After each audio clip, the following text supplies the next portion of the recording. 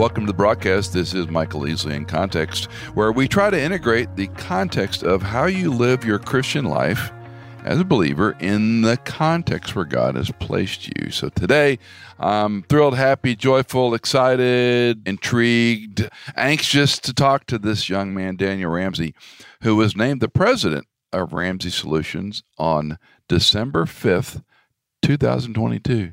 So how many days you been president now? It's been 2 days? It's been 2 days.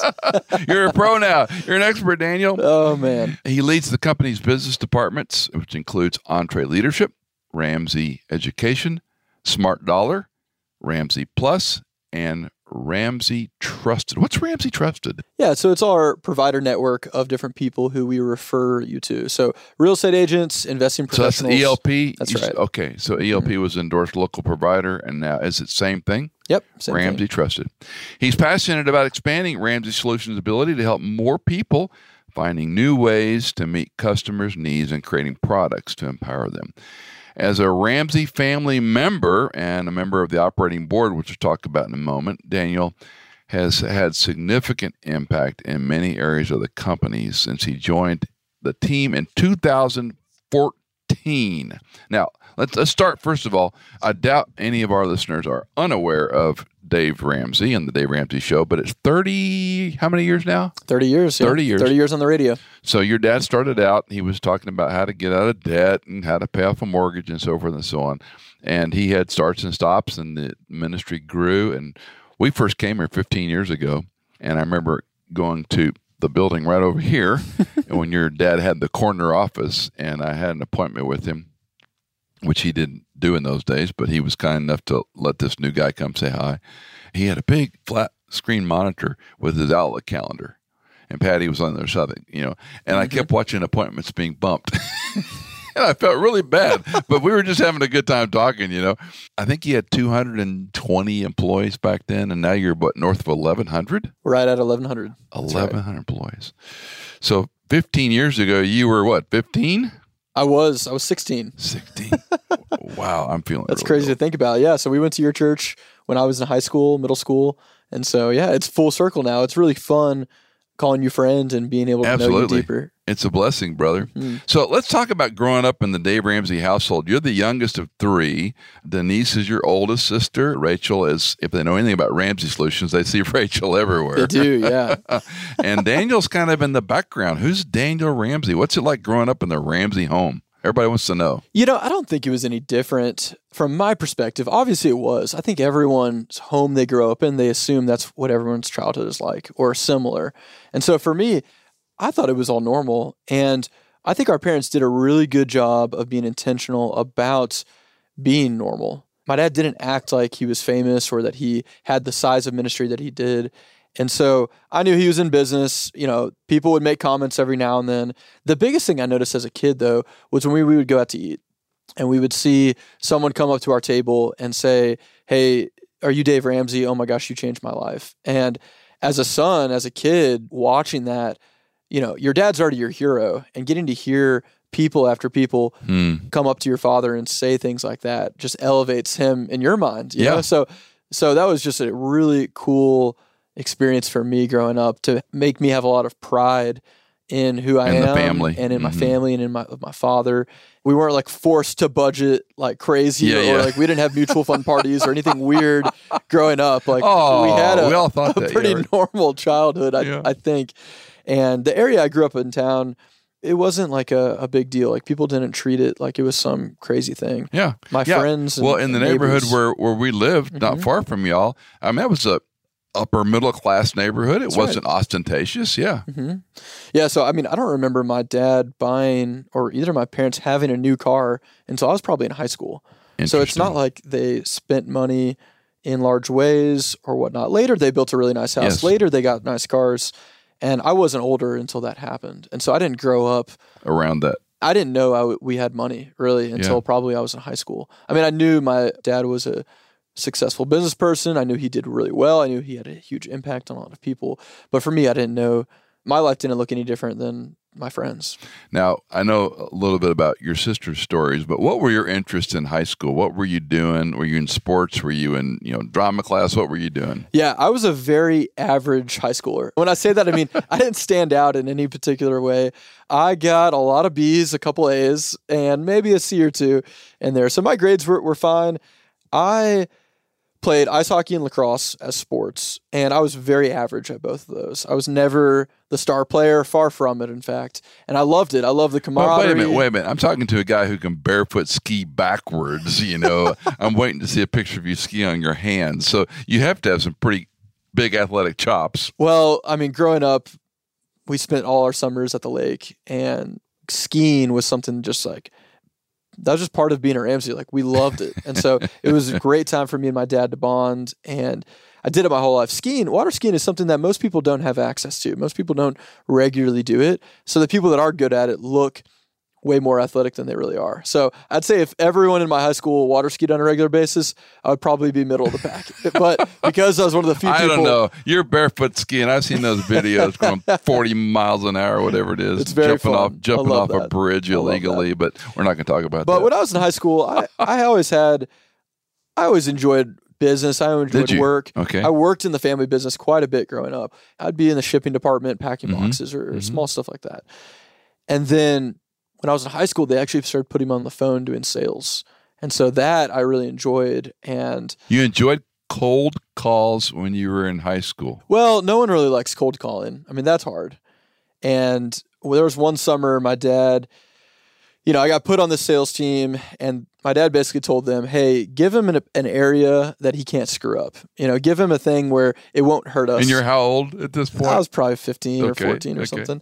And so they gave me a territory of North and South Dakota, Idaho, Wyoming, Montana or something like that. And so I was calling churches, selling them one of our events that we had previously recorded, and we were selling back to them the playback. And yeah, that was hard. It was summertime, calling churches in South Dakota. Of course, how churches are in the summer, they're a little bit slower. They were doing more vacation, more planning type exercises. Waiting on committees. Yeah. Waiting on committees. So that was not a fun summer in many ways. In other ways, it was great too. So well, and I think your dad told me more than once that you kind of hit that out of a park. Even that was something you excelled at. I got some wins in there. Yeah. I think there were some summers that were better than others. Sure. And I think looking back, I think my dad liked to celebrate me a little bit more than maybe I deserved. And then I think later in life, it turned in a little bit of the opposite. So as you got older, yeah. So I know you had a profound interest in young life, but what's your story? How did you come to Christ, Daniel? How did that work in your life? Yeah. So I grew up in the church. My family was always modeled a relationship with Jesus so well. Like my parents, I remember every morning really waking up and coming downstairs early. My parents would be drinking their coffee, reading their Bible, having their quiet time. So they modeled that so well. They talked to us about it as kids so much and so well. So I always grew up believing. I didn't really have issues or with the faith. I didn't have any scars or anything like that or pessimism towards it.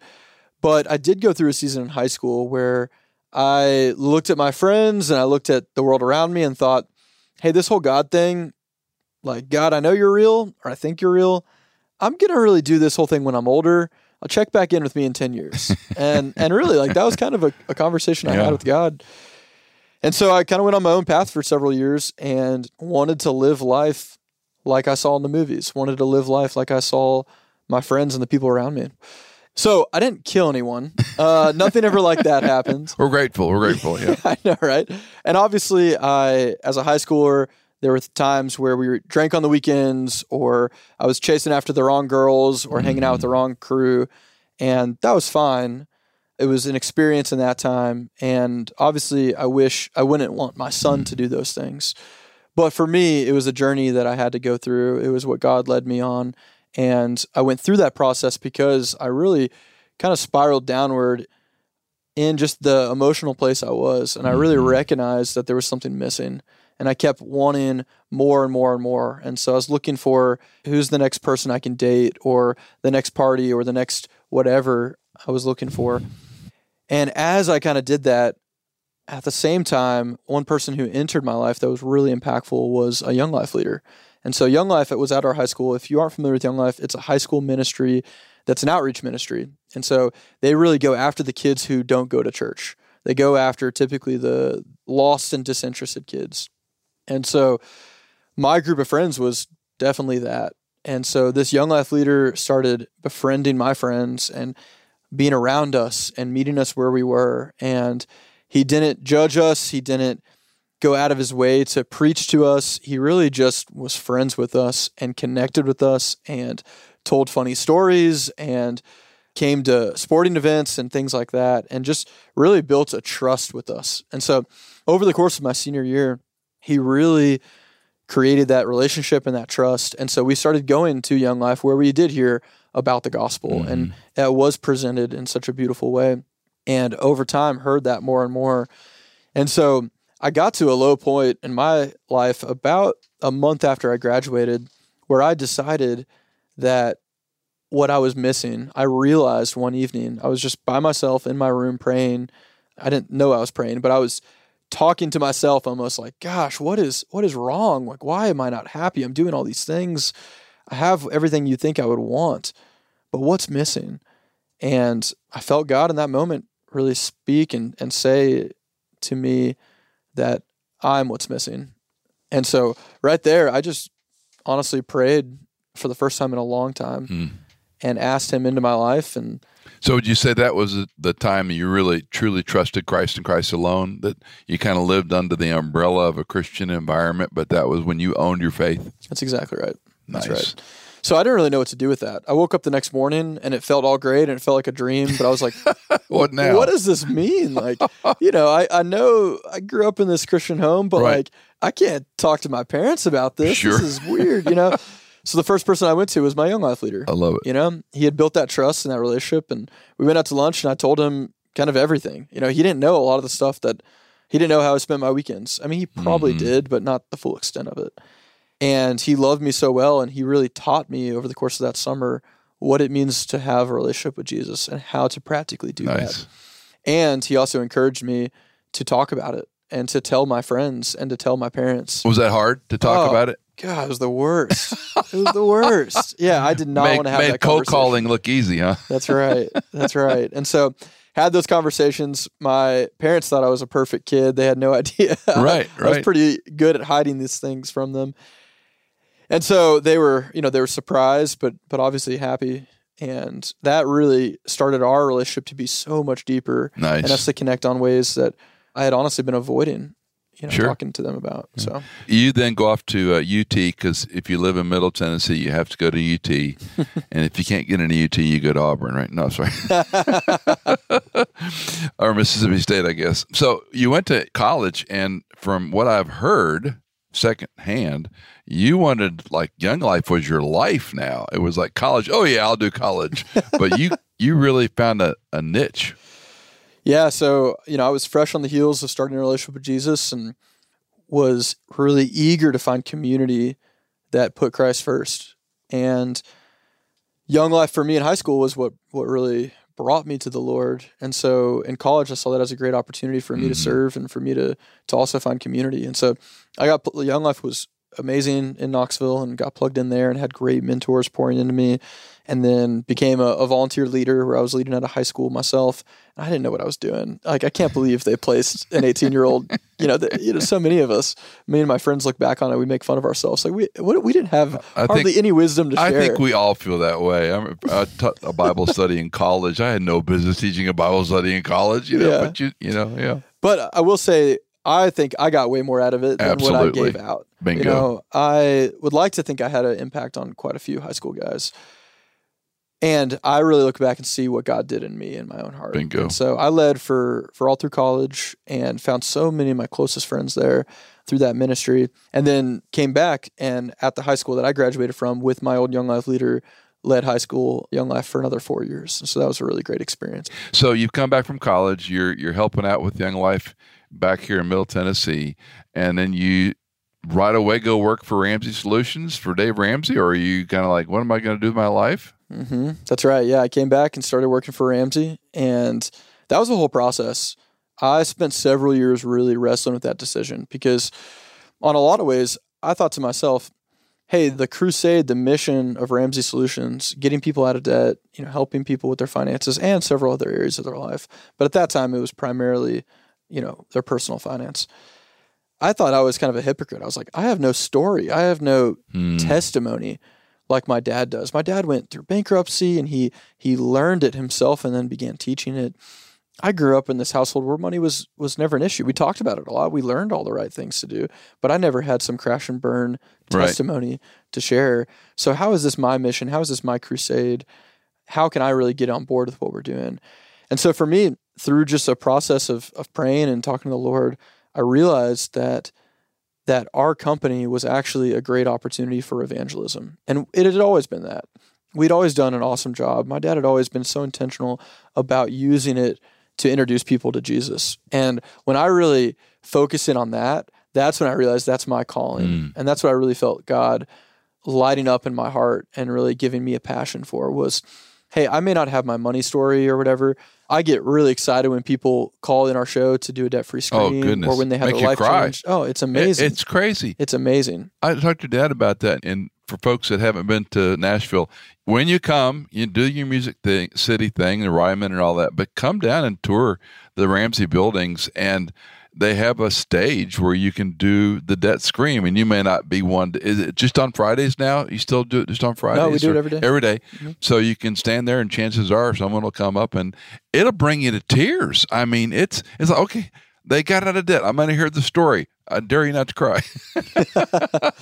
There's something redemptive about, because we're debtors to sin, and when that burden is lifted, and I think for me at least, that's my theological observation, is you're getting free from this slavery, and it illustrates our freedom from sin.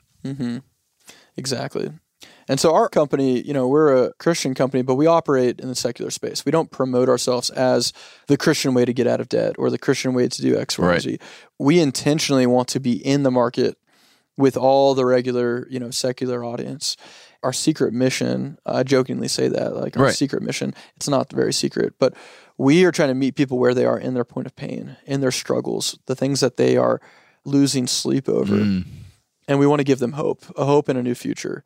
And through that hope, we give them the tools to change their life. And through that, we build a relationship. So we meet them where they are, we build a relationship with them, and then we really earn the right to introduce them to Jesus.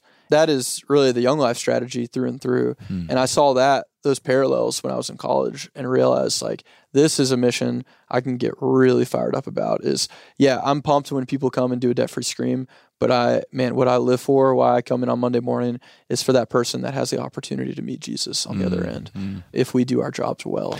Daniel, this is an issue for local churches because churches are always looking to go up the mountain and get the vision and come down, and they get stalled or stuck, and they, move the deck chairs around. And I'm old, I'm older than your dad, and I'm like, preach the gospel. Be focused on the one thing people need the most. Be clear. Obviously, it's great to meet them, where their need is. That's powerful. But their need is Christ. And for whatever reason, we're embarrassed, we're ashamed, we're awkward delivering that. And it's been fun and watching Ramsey Solutions grow to where it is today because you guys seem very consistent in that lane. It's obvious. And I'm glad to hear you say that because strategies change. Brands change, interests change, conference titles change, but the message of Christ doesn't. That's right. That's exactly right. So when I really honed in on that, that's when I got excited to come work here. And it really helped me overcome a lot of fear and pride that honestly was keeping me back. I was afraid of trying to fill shoes. I was prideful in the sense of I didn't want to live in my father's shadow. I wanted to be my own man. And really latching on to that mission and that purpose and talking to God about it, I realized that fear and pride are not going to keep me from doing what he calls me to do. And so if you're in a family business, the thing I always recommend is you have to be very intentional on deciding whether you want to be in it or whether you invite your kids into it. And so my parents did an awesome job at really challenging us not to work at Ramsey unless we felt strongly called.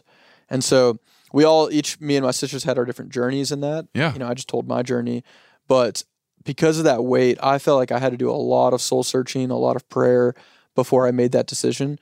And I'm so glad I did, because it really solidified me in that decision. I see and talk to so many family businesses who aren't intentional. They just wander into their family business because they think it's an easy job, or they have the best opportunity. And man, dysfunction runs rampant when that's not your calling. That's not what God has for you. We were talking earlier about, unfortunately, knowing some very wealthy families that, have estate babies basically, and they do nothing. Mm-hmm. They live a very luxurious lifestyle, but they don't contribute. They don't have a 8 to 5 ever. And it's like, that looks really cool from a distance, but when you see it up close, it's pretty ugly. It's pretty tragic. Now, you made a comment about family business and a number of In Context reboots and where we are today. Hannah Seymour is on their side of the glass running the show for me. And that was a discussion that I had with your father. I said, I need some time, real time, not just a, email. And so we got together and I said, is it nepotism to hire my daughter? Tell me what I'm doing. And you know how your dad has this kind of, he kind of turns his head and squints his eyes like, you're really an idiot asking that question. And he looked at me like, why wouldn't you hire her? And I was like, well, I'm coming to you to answer that question for me, And it was very interesting because his philosophy was, if your family wants to work for you, they're the people that know you best and you trust most. That's right. And I thought, well, you put it that way. I guess this can be a short conversation.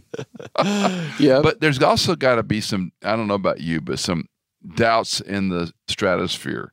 Okay, what are my friends going to think? Okay, what's the popular poll going to think? Okay, what's the larger, when you do an aggregate of how many people listen to a Ramsey Solutions product a day, it's got to be north of 3-4 million?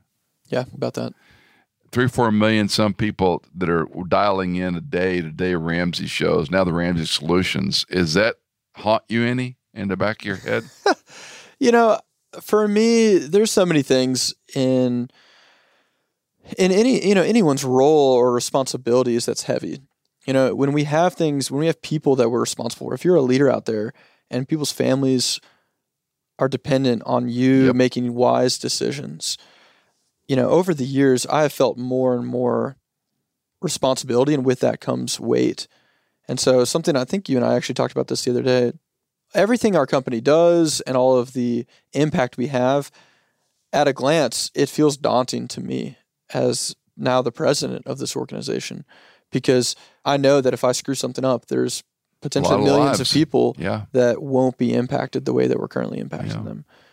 And I also recognize that for me to think that it's all on my shoulders, for me to think that it's mine to screw up, crazy, or that it's mine to succeed or make successful, is an incredibly arrogant thought. Yes.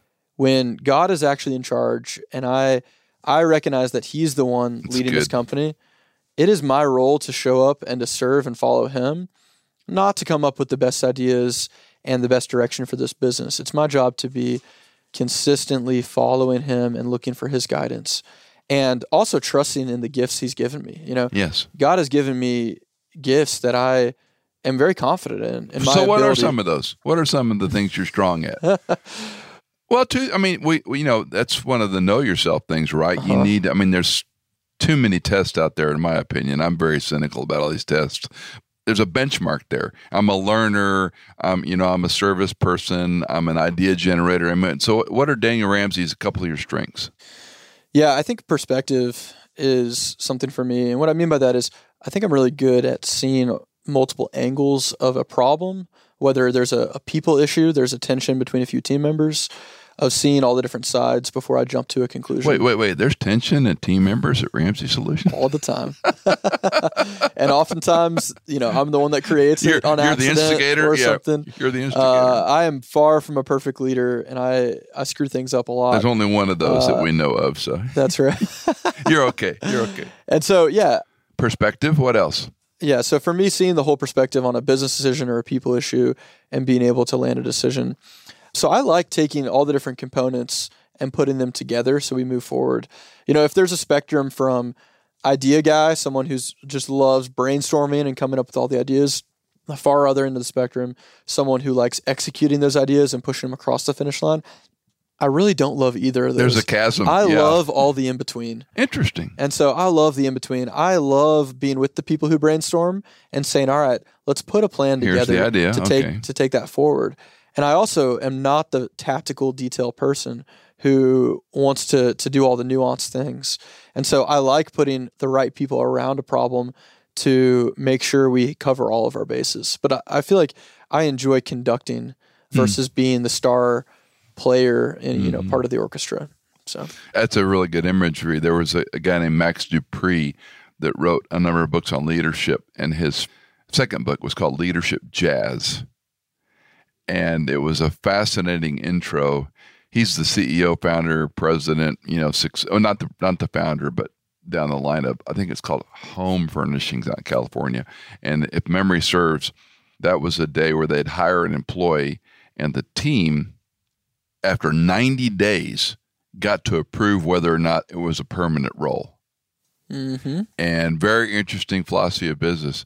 But his leadership jazz was, it's not an orchestra, it's not a symphony, because it's jazz, because there's this discontinuity between relationships and perspectives and observations. Mm-hmm. And each person, the saxophone has a solo. The drum has a solo, the piano has a solo, the vocal might have a solo, but then it all comes together and it's kind of a cacophony, but it works. And it was a great illustration back when I was in a leadership role, different ways that was like, okay, that's an interesting way to think about this, and orchestration and conducting is helpful. I want to go back to something you said earlier about kind of tying into the way you were raised and the company that, in no small respect, you've been a part of building, but you've inherited, right? Mm-hmm. A lot of what others have done before you. Mm-hmm. And there's this interesting chapter in 1 Chronicles chapter 29 that I've gone back to again and again, where David has accumulated the materials and supplies to build the temple, because God wouldn't let him build the temple. That was going to be his son. And the son was going to come along, and he's too young to know what he's doing. And so God says, you can build a house for yourself, David, but, Solomon, it's going to be a while. And so David, I think rightly, puts things in place for his son, Solomon, who will come along and build the complex. And when they have all this stuff, and it's a great story, because it says the people rejoiced, they offered willingly, and they made an offering to the Lord with a whole heart. And it's one of those remarkable passages in Scripture. Everybody got along. And then David blesses the Lord, which in this case, he's talking to God about what God's done. And he goes through this whole thing. I won't read it. Blessed are you, O God of Israel, our Father, forever and ever. Yours is the greatness. I'm going to jump around. Yours is the power, the glory, the majesty, everything in the heavens and earth. Yours is the dominion. You exalt yourself as head over all. Riches and honor come from you. You rule over all. And I commend people to read this chapter, 1 Chronicles 29. And then he says this in verse 14. But who am I, and who are my people, that we should be able to offer as generously as all this? For all things come from you, and from your hand we have given to you. And I've always been struck by that, because in the human endeavor, we think we're doing something. If he doesn't empower Daniel to do these things, and David's example was, I didn't do this. I was appointed king, but I messed up royally, no pun intended, 3 times, and you still used me, but you're going to use my son for the next level. And granted, you're not Solomon, and even though your dad is the namesake King David, he's not King David. But the point being that, not to be trite, the point being that here was a legacy that was handed to Solomon, and David, in a way, sends it off saying, this is all you.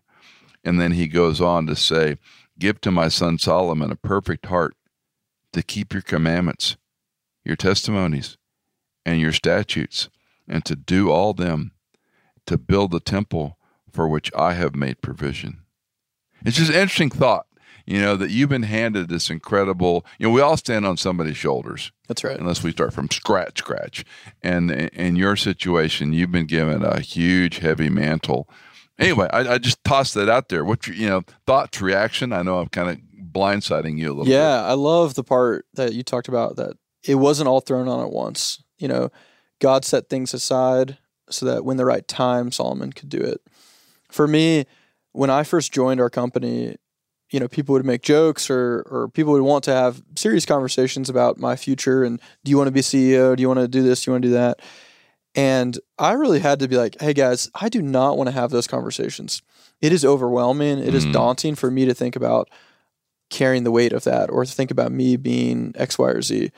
And so, my dad respected that. Other mentors or leaders respected that. And so for many years, I just came in, did my job to the best I could, and grew. And it took a while before I was open to those conversations. And so, when I joined the company full-time after college, I did sales for about 2.5 years, and I loved it. It was so much fun. So I started on the ground layer. Like I didn't come in as a leader or anything like that. I started just as a regular salesperson.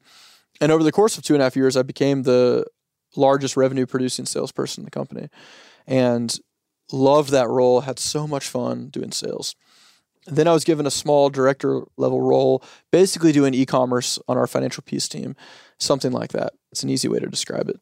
And had a very small team, and took that from just a few people to a much larger team. And just slowly over the years, God added more and more responsibility to my plate, and more people, and more larger financial decisions, and larger budgets to manage.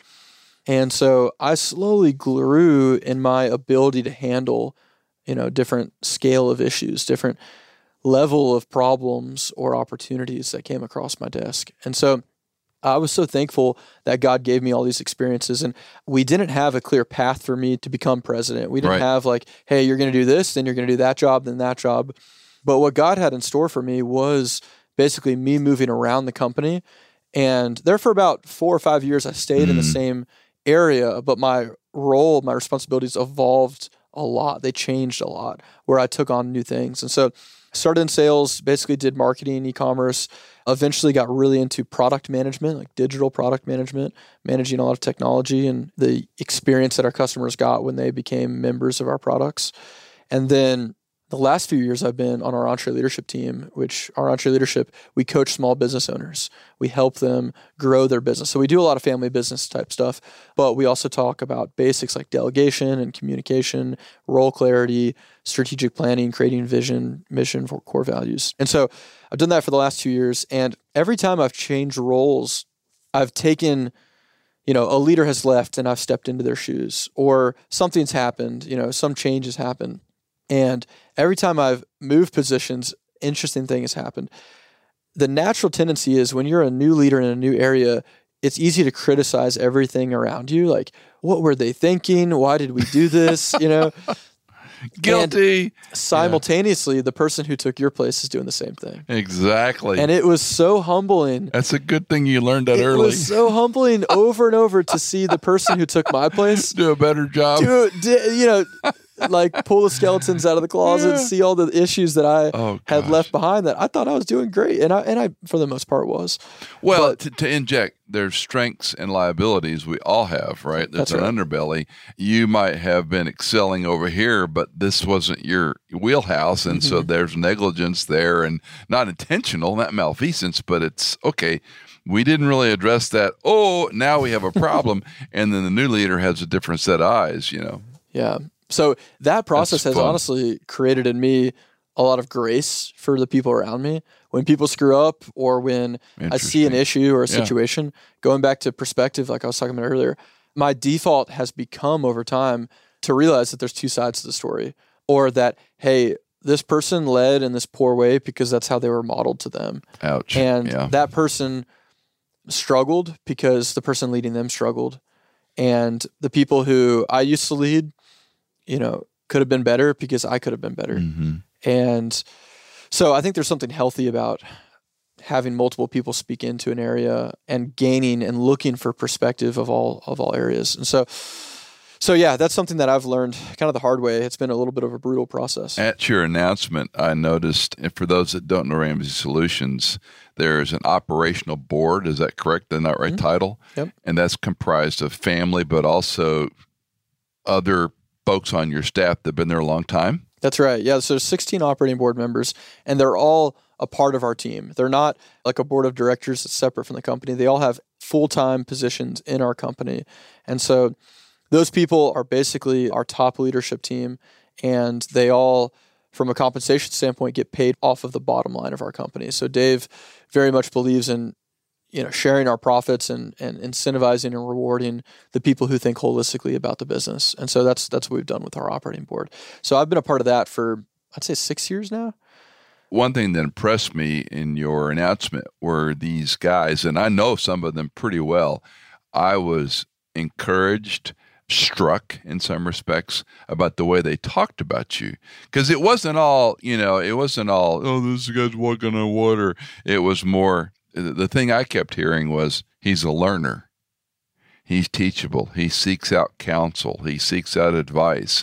He's not a lone ranger or kind of a maverick kind of rogue dude. Well, I've been that quite a bit. Right. And I've learned that if I don't seek advice and I don't seek God's way, my way typically doesn't lead. Yeah, that was their direction. point. Exactly.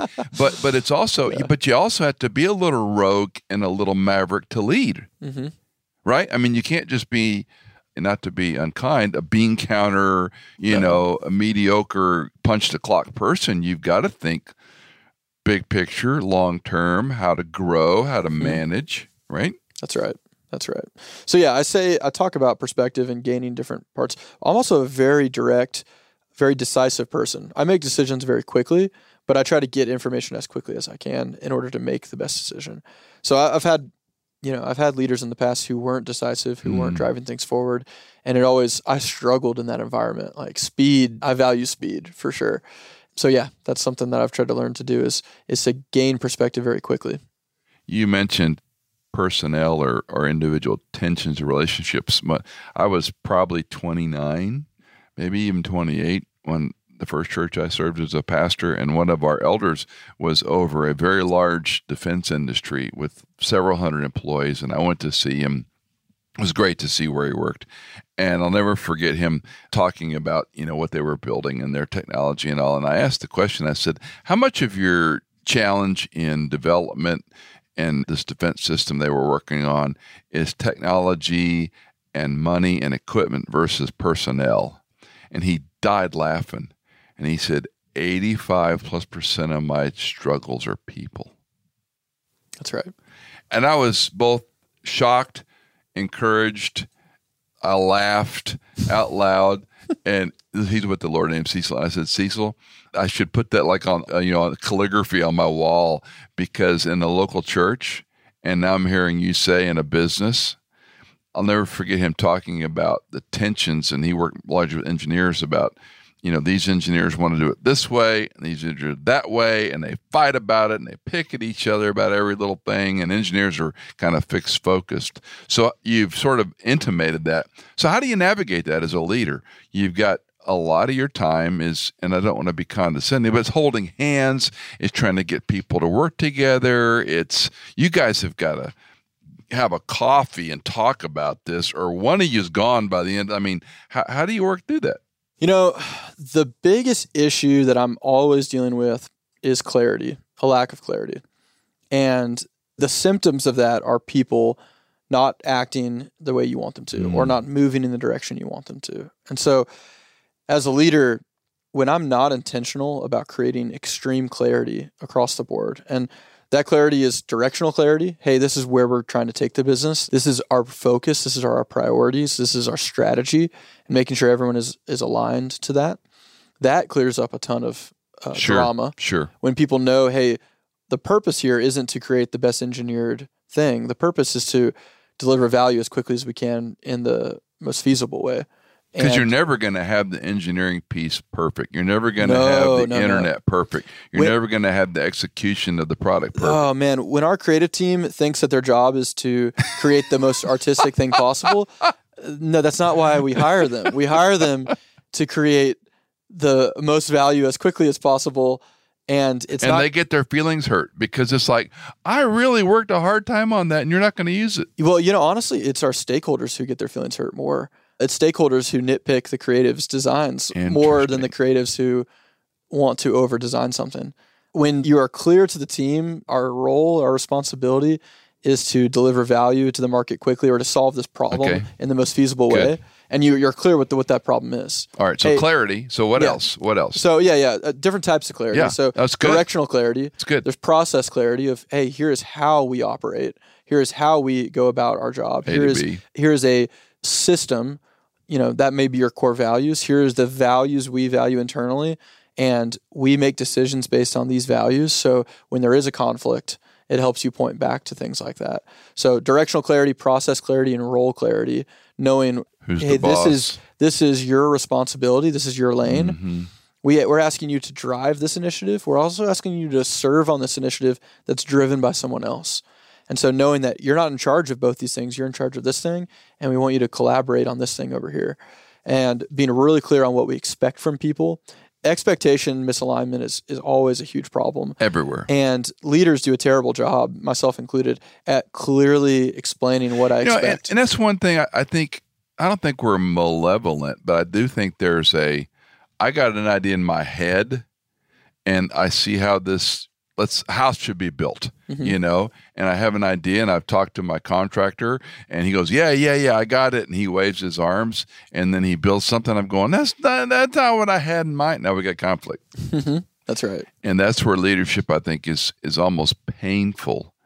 Definitely. Because you've got to have a visual, you've got to have a theoretical, you've got to have a concrete execution of what it's going to look like, and you got to align the stars so that they go, okay, I see my part in that. Yeah. If leadership is maintaining a garden, it is all about doing the little things consistently over time to make sure you're keeping the weeds out, make sure you're fertilizing the soil, make sure you're watering it. If you aren't doing just the consistent things necessary to bring clarity to your team or to make sure you're keeping the drama out, whatever those things are, it's going to make your life so much easier down the road if you're regularly maintaining it well versus trying to overhaul everything every 12 or 6 months or something like that. Okay, final question. How does Daniel Ramsey, and some of this is theoretical, perhaps, how do you envision yourself in 3 to 5 years to stay close to Christ, that your moorings are my Lord, my bride, my kids, your child at this point, but children probably to come, a sanity of life, that you don't eat, sleep, drink, Ramsey Solutions. At some point, you're a dad and a husband and you're having a good time with your friends. How do you envision staying close to Christ and keeping those alignments? I haven't figured this out. My wife, Allison, and I were actually talking about that this morning. Of this week, since we've made this announcement, I've felt a lot of weight. Sure. And weight of the responsibility we were talking about earlier, which kind of goes back to what we said of like, hey, I subconsciously am trying to carry this when I know that I need to let God carry this, let the Lord carry this, and for me to follow. So I think it's all about making sure my identity doesn't become my role. My identity doesn't become my actions. My identity is in being a son of Jesus Christ. Not a son of Dave Ramsey, not a father, not a husband. All those things are wonderful blessings that God has given me, and it's all responsibilities He's given me. But I need to rest in the Lord, and for me, that is so hard, and I have to make that a decision every day and throughout the day.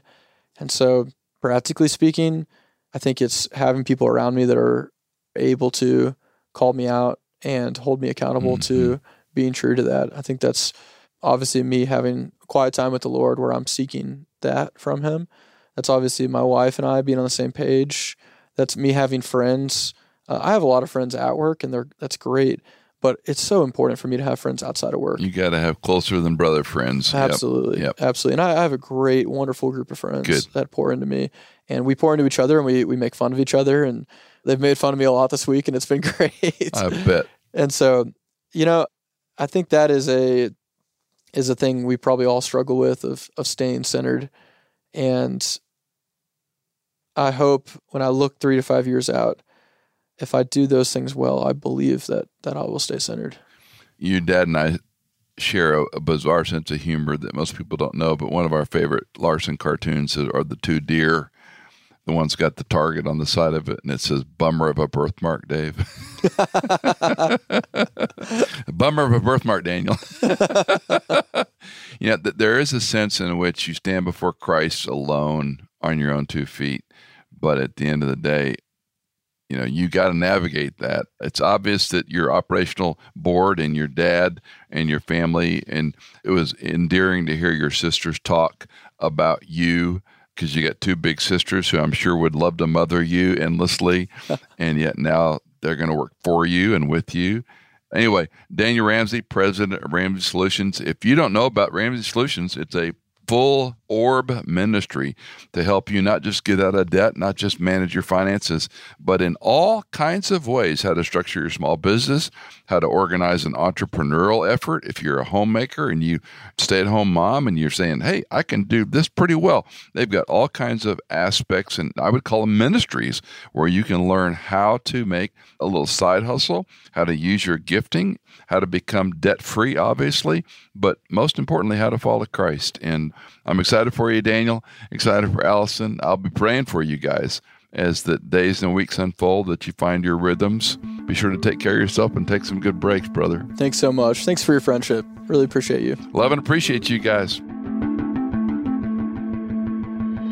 Did you know that In Context is fully funded by our listeners like you?